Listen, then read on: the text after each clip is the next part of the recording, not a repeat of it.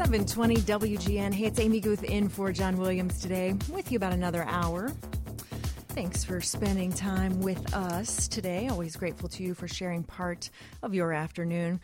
Well, lots to talk about today, and of course, in all of the many political headlines we have in a given day. Today, we are looking at the start of the new version of the travel ban 2.0, if you will. That goes into effect 7 p.m. our time here in Chicago. And, you know, the first time when it was first introduced right after, earlier in the Trump administration, there was a lot of confusion around it, a lot of miscommunication around it. So a lot of people weren't sure how to enforce it, how to talk about it, how to think about it, what was right, what was real, what was fake news, real news, all those things. And so we talked through it at that time. And again, as this new one has been introduced, we shall talk through it again.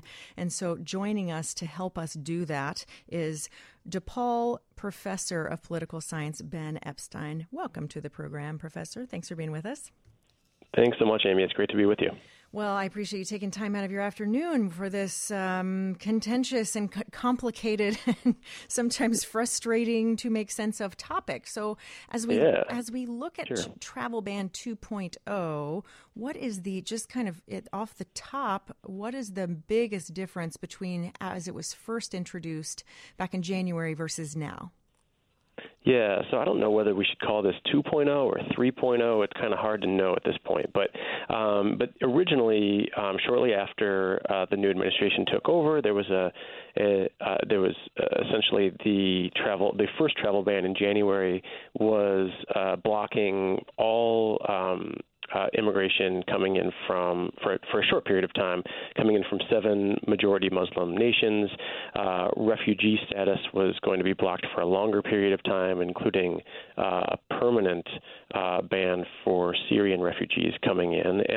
And that was very quickly, that was what led to major outpouring at airports all around the country, and saw incredible amount of outrage and uproar, and was quickly stalled in the courts. A revised version in March was rolled out that basically did a couple of things, but the most important changes was that it revised the countries from 7 down to 6. It removed Iraq from the original list and kept the other 6 nations. And it also changed some of the language about religion and religious minority status that some people were really concerned about in the original executive order, and took that out. So that revised version in March is what the Supreme Court was referencing this week, and they didn't really decide, but they said that they would then hear the case in October, and took a subset of that and allowed that to carry on, which is what we're going to get into starting tonight at 7 o'clock. Right. And immediately when the Supreme Court made that announcement, it sparked a ton of think pieces very, very quickly, because everyone has a take, right? Right. Lots of hot takes. But among them were kind of a little bit of a narrative emerged pretty quickly of, does the Supreme Court even need to hear it at this point? If this is existing, you know, what could we possibly expect to possibly change in October? Right. Yeah, it's a really important question, because part of or maybe the major reason for the original executive order, according to the Trump administration, was to sort of pause things, right? To put a 90-day, maybe even a 120-day, depending on the executive order that we're talking about, freeze on this process from a few of these countries, so that they could determine the vetting process and make sure that it was safe, and to see what needed to change.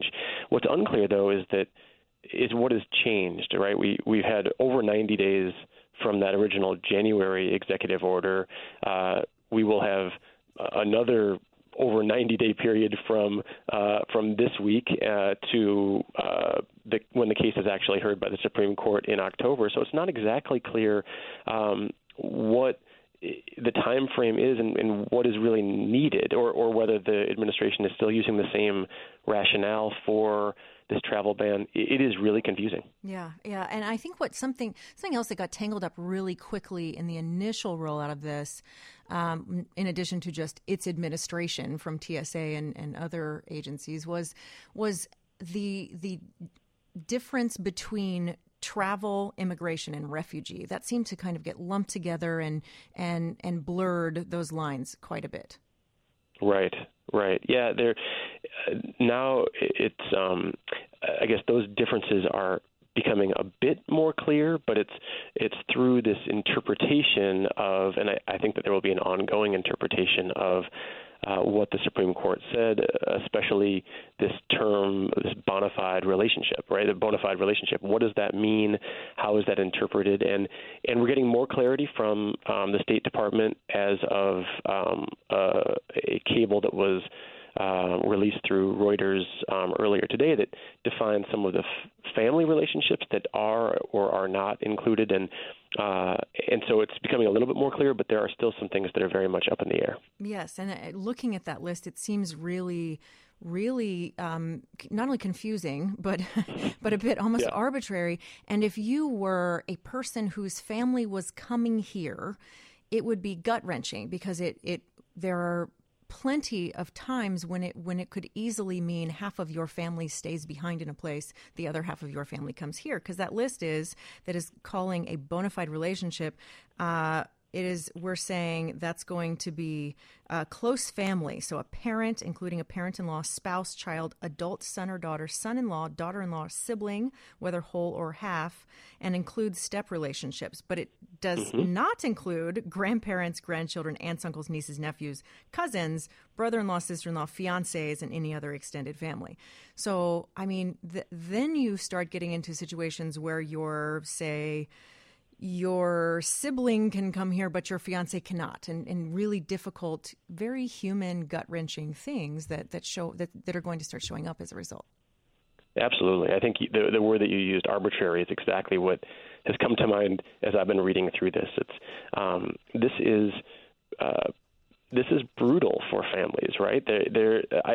I don't know very many people that would not consider their grandparents or grandchildren close family, right? I just don't quite see the difference. And the Washington Post has a really great article because they include a visualization of this where they sort of show who would be included and who would not. And the idea that, say, a half brother or sister would be included, but a fiance wouldn't, or a grandson wouldn't, it truly seems arbitrary, and you can even picture it a little bit easier when you can see these charts. But it is really confusing.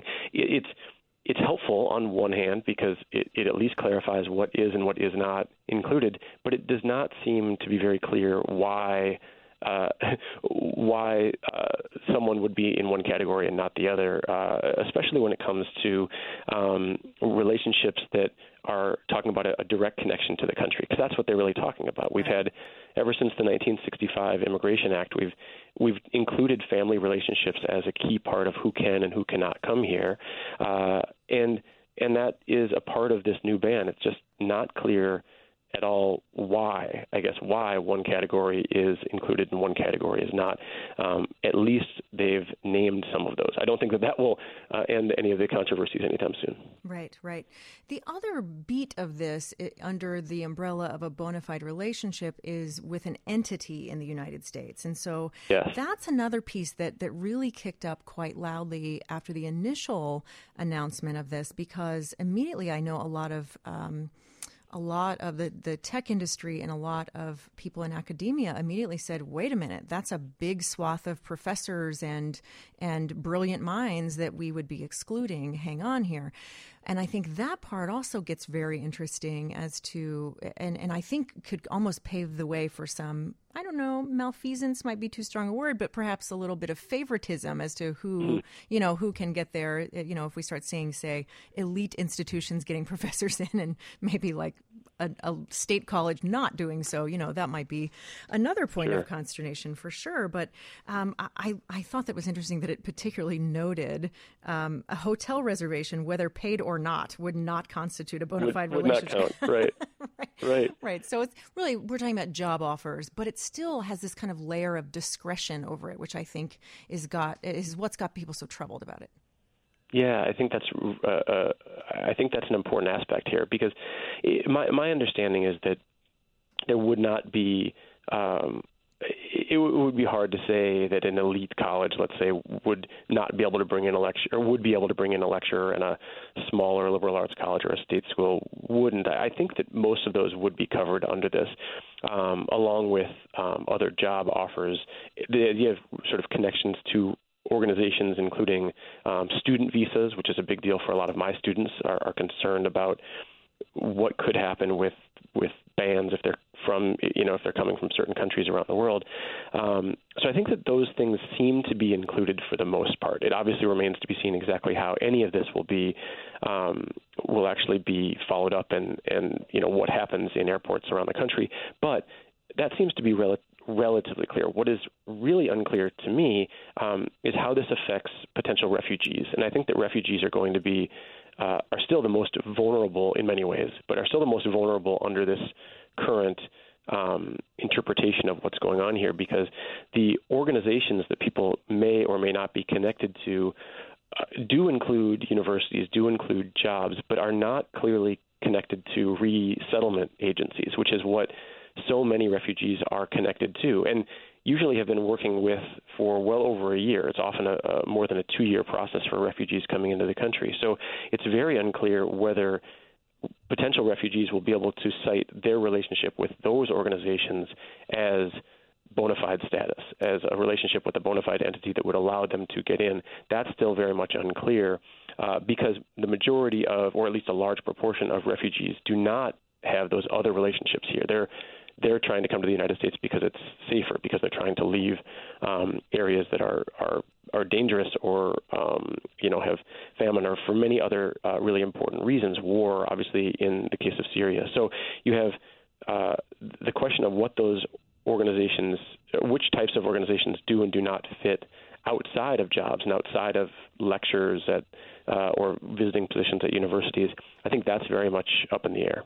Indeed. And I think one last thing that seems to be very much up in the air is how we are describing the deadline of 7 p.m. Central Time, because I know the first time this happened, you had people boarding planes with everything in a row, all the ducks in a row, all the paperwork in order, getting off the plane with complete mayhem. And so I think that's a bit unclear, too, as to do you have to be on the plane or on the ground by 7 p.m. or, how does that kind of all go? So I know there have been some organizations such as Amnesty International that has pledged that they'll be sending representatives to JFK and to Dulles, where you see a lot of international flights, to just kind of keep an eye on things, because I think that will be really interesting just to kind of watch and see how, because it's the discretionary part that I think is got people quite worried.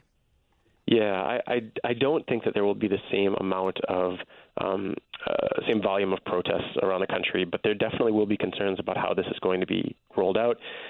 It was rolled out a bit more deliberatively than in January, which led to all this chaos.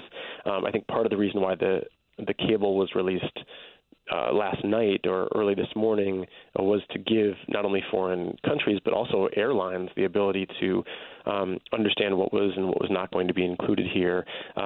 It sounds like everyone that boards a plane would need to have the appropriate visa or documentation. So the expectation is less chaos on the arrival side, but that remains to be seen. And I think that the questions that you bring up are really good ones. We'll see how this plays out over the next few days, but it's definitely going to be interesting. And also, everyone should keep in mind that this is temporary. This is not a decision on whether or not the travel ban is acceptable long term. It is simply that it's going to be heard in the fall by the Supreme Court, and this sort of watered-down version of the watered-down version is going to be allowed until that point. Right. Well, that is a very important point to add to this discussion, because I think right now, the way things go in our news cycles and in political events, it seems like everything is, we can only look for what's happening today. It's hard to look. Right. Indeed. Well, absolutely. Thank you so much for being with us today, Professor of Political Science at DePaul, Ben Epstein. Thanks so much. My pleasure, Amy. Thank you so much for having me.